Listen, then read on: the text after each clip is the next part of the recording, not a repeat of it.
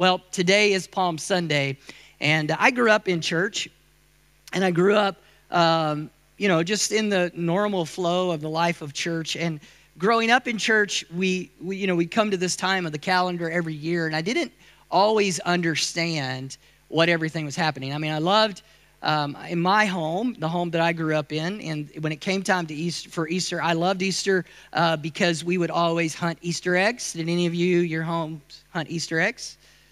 Yeah, some of you are looking at me like, oh, no, that's pagan, that's of the devil. I can't believe you did that. Well, we did it, and we loved it, and we enjoyed it. And I loved Easter, and there were parts of Easter that I loved, and then there were parts of Easter that I didn't love. Because one of the things that happened around Easter every year was, I grew up in sort of a traditional church, and we didn't get to dress relaxed like some of you are dressed today. We had to dress up to go to church. Any of you have that experience? Like the one day a week you had to make sure you took a bath was, yeah. And it always leading up to Easter, my mom would go buy Easter outfits. I did notice there was a big difference. There was a lot more of a to-do made about my sister and my mom's Easter outfit than there was my brother and I. We got a shirt, right? And had to go in and wash our shoes off. But my sister and my mom, they got the whole dress. And there were even a few years where a hat was thrown in. That was pretty cool. Anybody besides me? Yeah. I didn't like that part of Easter. I didn't like having to get new clothes. I didn't like that. But I did like hunting Easter eggs. And I did like the fact that my mom always had an Easter basket there for us when I woke up on Easter morning. That was great. And there was always this weird pre-Easter thing called Palm Sunday that I never really understood. And sometimes my church would get a little bit creative on Palm Sunday, and guys would go out in the woods and cut down some branches out of some trees. Any of you ever do any weird stuff like that? What is going? You come in and dude's got a pine branch waving during worship. I didn't really understand. I remember growing up in Sunday school and them trying to teach us about Palm Sunday. This morning, I just want us to dive in a little bit. And I want us to understand Palm Sunday. And I want us to understand really what this day is all about. Jesus, as you understand, Jesus, on the way to the cross, the Bible says he came into Jerusalem. And a week before, the Sunday before he was to be crucified, when he came into the city erupted in response to Jesus as the Messiah. Now, it's a jolting story because on the one hand, people respond and they're waving branches. And again, that may be a foreign concept to us, but in their day and in their history as a people, that was the way that they would acknowledge a new king coming into a city. And so when this event took place, it was this very powerful thing that was happening. And Jesus comes into the city and the people respond. And then just a few days later, the same people who are cheering for him and are calling him king, just a few days later, are calling for his execution. That's a wild. If you've ever think you've had a wild turn of events in your life over the course of a few days, can you imagine what it must have been like to be Jesus? And yet Jesus knew exactly what was happening, and he knew exactly what was going to take place. This story of Palm Sunday really is a powerful story, but it's also a prophetic story. It projects forward to something that's going to happen at the end times. Revelation chapter 7, verses 9 through 12. John the Revelator is writing, and he's looking at what's happened and happening in the end times, and he has this prophetic view of the future. And this is what he writes. And after this, there's this whole series of events that has led up to it. I don't have time to go into it. But he says this: after this, I looked, and behold, a great multitude that no one could number, from every nation, from all tribes and peoples and languages, standing before the throne and before the Lamb, clothed in white robes, with palm branches in their hands, crying out with a loud voice, "Salvation belongs to our God who sits on the throne and to the Lamb." I want to read that again, and I want to ask you, if you're in this room, I want you to hear these words. I want you to hear what the multitude said what the multitude will say at the end of all things. Hear this. Salvation belongs to our God who sits on the throne and to the Lamb. And all the angels were standing around the throne, and all the elders and the four living creatures, and they fell on their faces before the throne, and they worshiped God, saying, Amen. Blessing and glory and wisdom and thanksgiving and honor and power and might be to our God forever and ever. Amen. Palm Sunday is both a historic and prophetic demonstration of surrender. What do you mean, Pastor? Well, there's different types of surrender that are included in the story of Palm Sunday. There's the surrender that we see demonstrated in the life of Jesus, in that as he is moving toward Jerusalem, he knows that the cross is coming. As Jesus marches with his disciples, he's marching towards the cross. He's marching toward rejection. He's marching toward shame. He's marching toward pain. Hear me this morning. When Jesus is moving toward Jerusalem, he has you on his mind. He's marching toward your sin. He's marching toward your guilt. He's marching toward your condemnation, because there is no sin in him. There is no guilt in him. There is no condemnation in him. He's marching toward a city that is religious. He's marching toward a people who do not fully understand who he is, and yet he has surrendered to this cause, the cause of your life, the cause of your salvation. Palm Sunday is a story of surrender, in that the people of Jerusalem had an opportunity. They had a choice. They would either surrender to this conquering king who was coming into the city, or they would stay in their place of rebellion. When we read Revelation, what we read is this prophetic future in which all things have been settled and all things have been secured and all things are finalized. And in it we read, salvation belongs to the Lord. Everything that will be done has been done at this point. And prophetically, Jesus has secured forever your eternity and my eternity. And in this moment, it is demonstrated that he is the conquering king. And it has culminated in this moment in which the world declares, in which those who understand who he is declares, we have our salvation in him. As we read about Palm Sunday, this is one of the few stories that all four of the Gospels record Palm Sunday. I want to read from Matthew chapter 21 to you. It says this, Matthew chapter 21, the disciples went and did as Jesus had directed them. See, Jesus is heading toward Jerusalem, and he says to the disciples, I want you to go into this city, and I want you to get a donkey, and I want you to bring that donkey to me, because I'm going to use it to ride into the city. And so the disciples went, and they did as Jesus had directed them. They brought the donkey and the colt, and they put on their cloaks, and they sat on them, and he sat on them. Most of the crowd spread their cloaks on the road, and others cut branches from the trees and spread them on the road.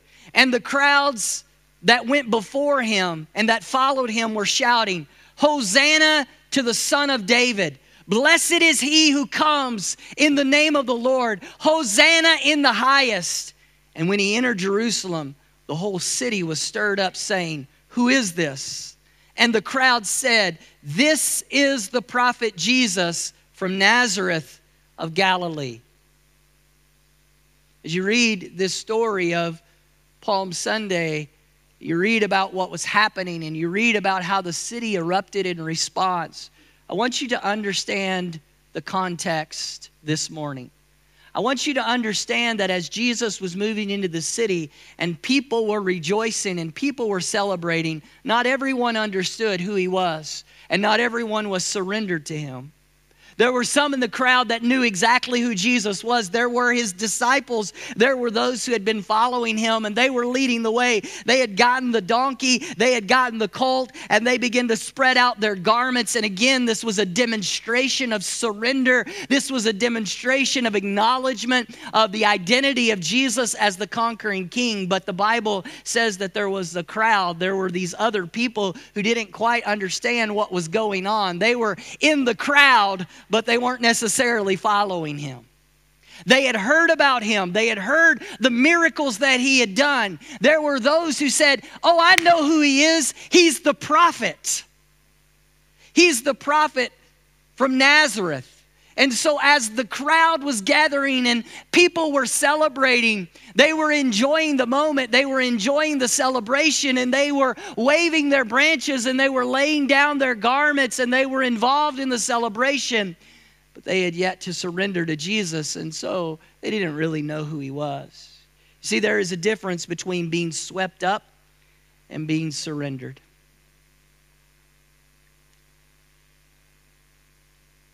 Sometimes I wonder how many of us are swept up in what is going on around us, but have yet to really surrender to Jesus. The worship is going on, and I'm singing and I'm celebrating, and it's a party and it's enjoyable. I've heard about him. I acknowledge the good things that he's done in my life, but I've yet to really surrender to him. He's a prophet, but is he my king? He brings blessing into my life, but have I surrendered my life to him?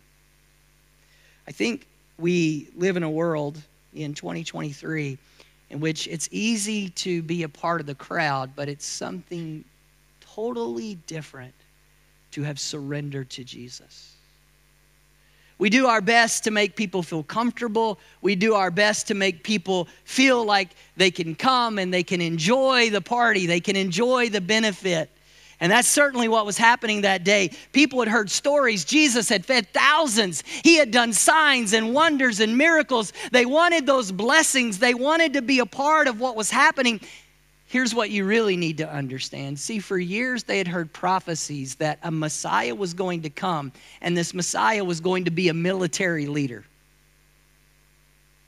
And as a military leader, he was going to march into the city, and he was going to overthrow the rule of Rome. And they were once and for all not going to be they were not going to be slaves any longer to Rome, and they were going to be completely free. And so they had heard stories about this Messiah, this great prophet who was prophesying and saying all these radical things. And they were looking for years and years and years. They were looking for a deliverer. And the way they perceived Jesus was through the eyes of a military leader who was going to come and who was going to overthrow Rome. And so as he was coming into the city, they were excited. They were cheering. They were saying, "Come, come, come, Messiah, come, Savior, come one who will save us the way that we want to be saved." And so as they marched into that city, they were cheering. They were excited. But they didn't really understand who he was. They didn't understand that march was a death march. They didn't understand on the other side of all of the cheering and all of the triumph was a cross. They didn't understand that on the other side of all of that they were doing to make way for him, that he was making his way to a place of shame and guilt and condemnation. They thought they were about to get freedom from Rome, and what he was there to provide was freedom from their sin. See, there are many of us, I believe, in this room who are more like those people on that day of triumphal entry, that day of Palm Sunday, than we realize. I think that there are many of us in this room who are happy to have Jesus in our life as long as he does things the way we want him to do those things. There are many of us in this room who are happy to be a part of the crowd as long as the Lord provides me the benefits that I'm looking for. As long as he overthrows Rome, and he addresses injustice the way that I think injustice should be addressed. The way he confronts my enemy instead of confronting me. Hello? The way he points at others and tells them, we want Jesus, as long as he points at other people and tells them about their sin. It's when he looks at me and says, what about you? What about that which you've held back? What about that which you've hidden? Many of us, I believe, are like that crowd that day. We're happy to get caught up in the crowd. We're happy to celebrate. We're happy to cheer. The problem is, for many of us, we have a very difficult time surrendering. We have a hard time surrendering to a Messiah that we don't understand. Please hear me this morning. Please hear me. I say it over and over and over again. He is God and you are not. There are things you will never understand. There are mysteries that you cannot comprehend. I don't care how intellectually powerful you are. I don't care how philosophical you are. I don't care how religious you are. I don't care how moral you are. I don't care how good you are. You and I cannot overcome sin. We cannot overcome humanity's moral bankruptcy. We cannot be good enough. We cannot be smart enough. We cannot be intellectual enough. There are mysteries we cannot comprehend. And if we're truly going to surrender to Jesus, we have to surrender to the mystery of a God who is beyond us, who is bigger than us, whose ways are not our ways. These folks that day were willing to cheer, but they were not willing to surrender. And that's why over the course of several days, they went from cheering Jesus on to chanting for him to be crucified. Because when he didn't behave the way they wanted him to behave, when church didn't look the way they wanted it to look, when the worship song wasn't the way they wanted it to be, when sin was being dealt with and he was going into the temple and cracking whips and stuff was being addressed, all of a sudden now it's like, whoa, I don't want this kind of a Messiah. When he began to teach parables and he began to address issues in their life to expose mysteries, all of a sudden it was, I'm not really sure this is who I'm looking for. Can I help you with something this morning? He is God and you are not. You were created in his image. He was not created in yours. When you and I try to reform God in our image, the Bible teaches us we create a false God. And man's attempt at religion and philosophy over and over and over again is an attempt to try to be God ourselves. It's original sin. It's the same place where we come back to in which we try to recreate God in our image. And here's what happens. Here's what every one of us in this room does. We reject God when he doesn't play by our rules. We refuse to surrender to him when the cost that he asks us to pay is one that we simply will not pay, when we have to surrender ourselves. See, here's the thing. The revelation of Christ makes a claim that must be responded to. What we find out on Palm Sunday is that there's a crowd, there's celebration, there's energy, there's, oh, he's coming and I'm looking forward to this. But when he came into the city and it was revealed that he was the Messiah, now all of a sudden everybody has to respond to this claim. See, up until this point, Jesus had been very careful. When his disciples would begin to make public who he was, or when he would do miracles, most of the time Jesus would tell people, hey, don't tell them that I'm the Messiah. Don't tell them that I am declaring that I am the Son of God. I mean, there were times leading up to it that he had kind of let it leak a little bit, but by and large, there had not been a massive display of his claim of identity as the child of God. There had been little dribbles of it here and there, but in this moment, everyone had to decide. The Pharisees had to decide. The Sadducees had to decide. The religious Jews had to decide. The people who were following him had to decide. The people who were close to him had to decide. The people who were kind of on the fringes had to decide. Do we accept that he is who he says he is, or do we reject him? See, there's some point in your life. I need you to hear me this morning. There's some point in your life that you either have to accept that he is who he says that he is, or you have to reject him. And can I let you in on something? Every time that you don't accept that he is who he says he is, you are rejecting him. No, I'm in the crowd waving the branch. No, he knows your heart. You can wave the branch all you want to. He knows your heart. And in a moment, you'll move from waving the branch to chanting, crucify him, because your heart isn't surrendered.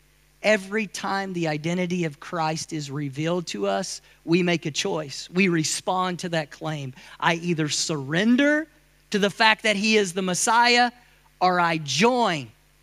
I join in those who reject him and claim he should be crucified. As Jesus came into the city, he went into the temple. He began to clear out the temple. I wish I could do a whole sermon, and I will. I think I've done it before, but I think I'm going to do it again sometime soon. He did a whole thing where he cleared out the temple. Whew. Lord, in 2023, my prayer is that you start by cleaning out the temple. We need the church cleaned out. He goes in and he cleans out the temple. And then he begins to tell a series of parables. And in the series of parables, really what he's doing, one after another, what he's doing is drawing a distinction.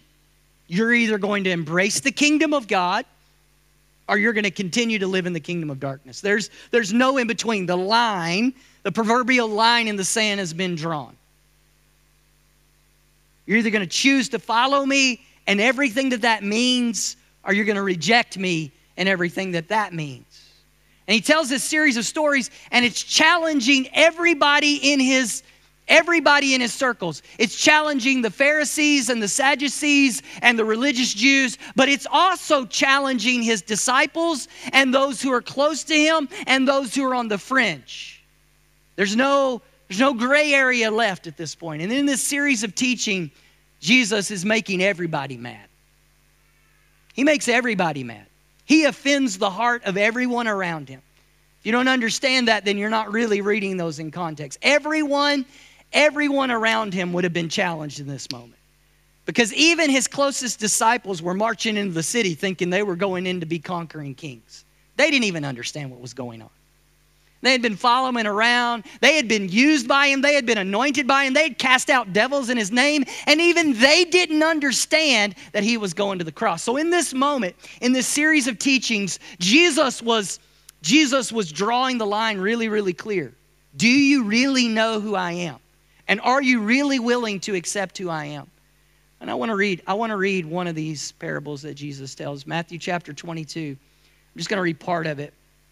Verse 2 and 3, it says, the kingdom of heaven may be compared to a king who gave a wedding feast for his son and sent his servants to call those who were invited to the wedding, but they would not come. Now, I want to encourage you during your daily 20 this week to read from chapter 16 all the way through Jesus' crucifixion and resurrection in the book of Matthew. Do that during your daily 20, and you'll see this series of teachings and parables that Jesus gave, and this is one of them. And again, it's the same repeated concept over and over again. Really, Jesus drawing clearly, are you going to accept me as the Messiah, the real Messiah?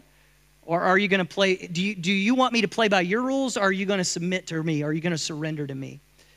And in this parable, Jesus tells the story of a king who's having a wedding for his son, and the wedding feast is prepared, and he sends out the notification to the guests that the feast is prepared, it's time to come and celebrate. So to understand in context here, you know how we have to go to weddings and they last all day?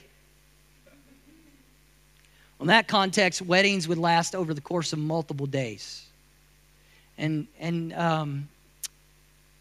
That's a long ceremony, right? But it was a beautiful, culturally, just an incredible celebration. And you know how we spend a lot of money on weddings?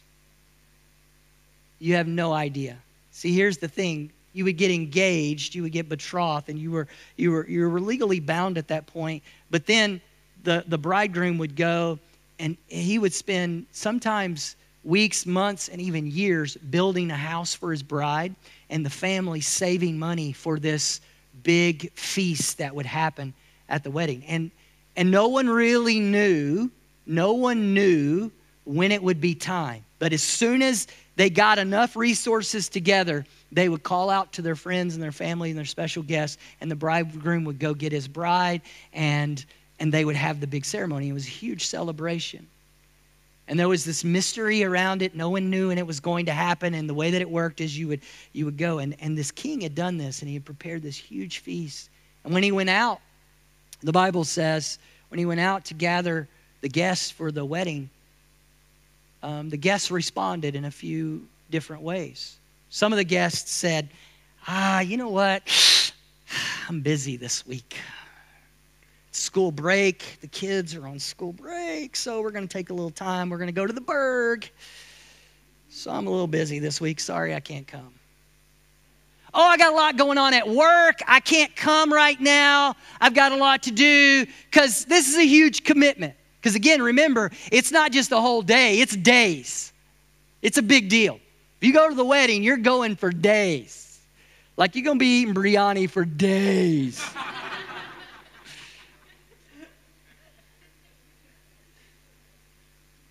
I can't come right now because I have I'm busy. I've got these other ambitions. I've got these other dreams. I've got this other agenda, and my agenda is more important than what you have going on right now. Sorry, I can't come. So there were those kind of people.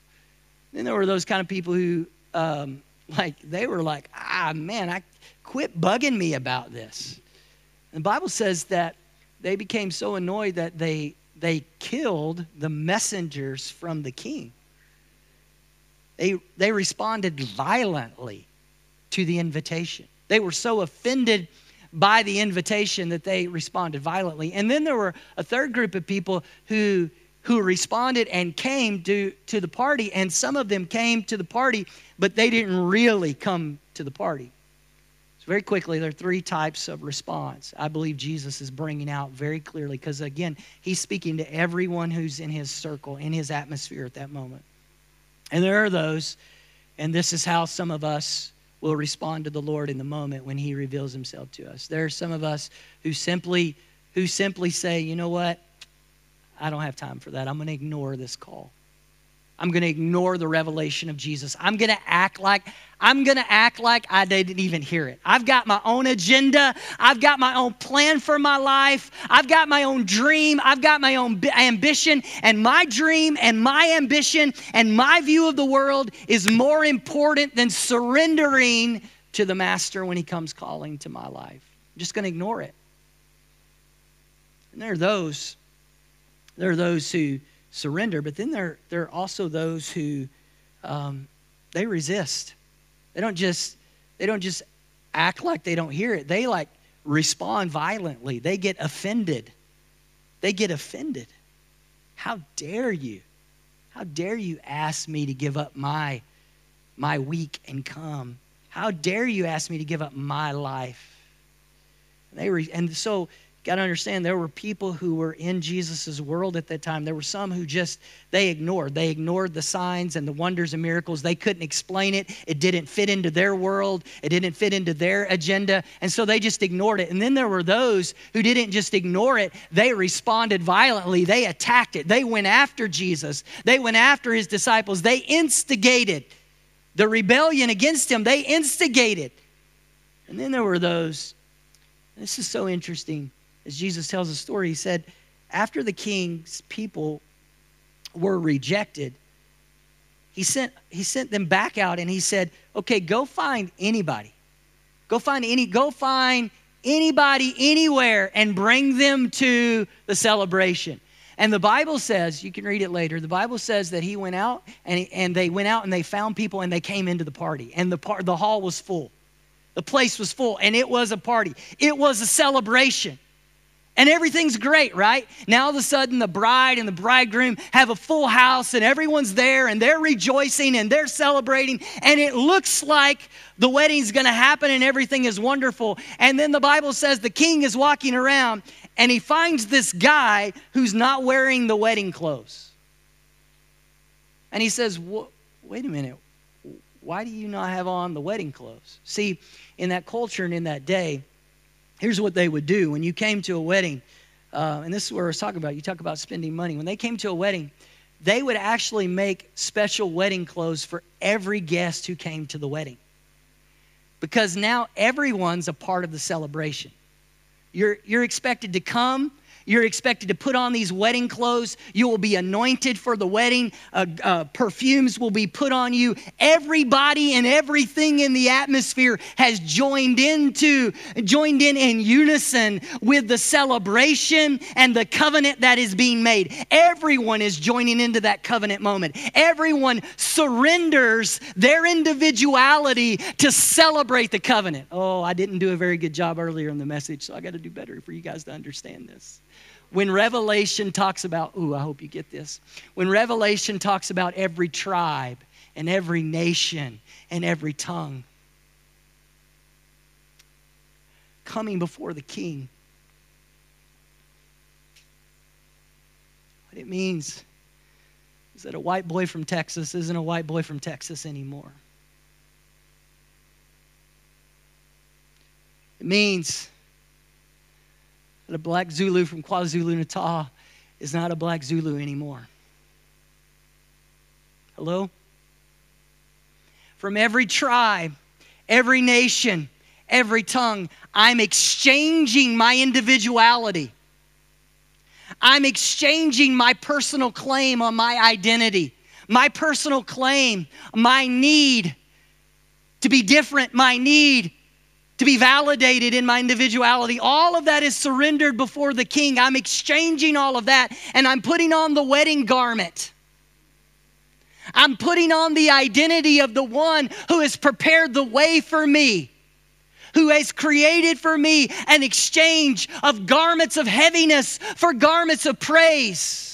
One who is prepared long before I arrive, who's toiled and who's gone through the pain and the process of making preparation and paid a price for me that I can never pay for myself, who says, Randy, you come and you take off your garment and you exchange it. You exchange your individuality. You exchange your brokenness. You exchange the labels that you wear, the things that make you have your identity. You exchange all of that and you put it at my feet, and instead you take on the garment of praise.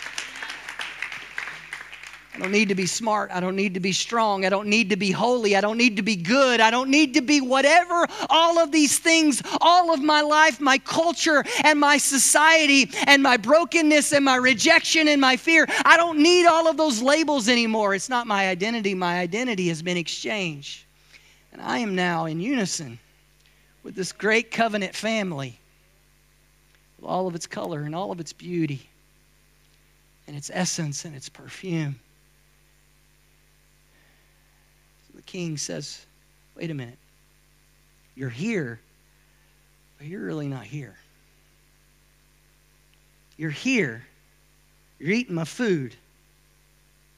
You're enjoying the celebration, but you've not surrendered to the unison of covenant. So either you're here or you're not here. Either you've exchanged and surrendered your individuality. You've exchanged and surrendered your need to carry your labels and wear your garments. Either you surrender that or you're not at the party. Matthew 22, verse 14 says, many are called, but few are chosen.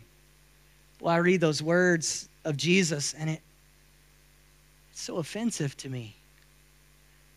I don't understand it. What does it mean? Read the story. What it means is that God in heaven loved you enough to make a way for you. He invited you. He created a garment for you. He created a way for you. You didn't belong. I don't belong. But he said, I love them so much. I know them. I care about them. I'm going to make a way for them. So a garment was created for you. A way was made for you. Will you? Will I? Come. Lay at his feet all of the stuff from the outside, and with all the mysteries and all the surprise and all the I don't belong there, all of that laid aside.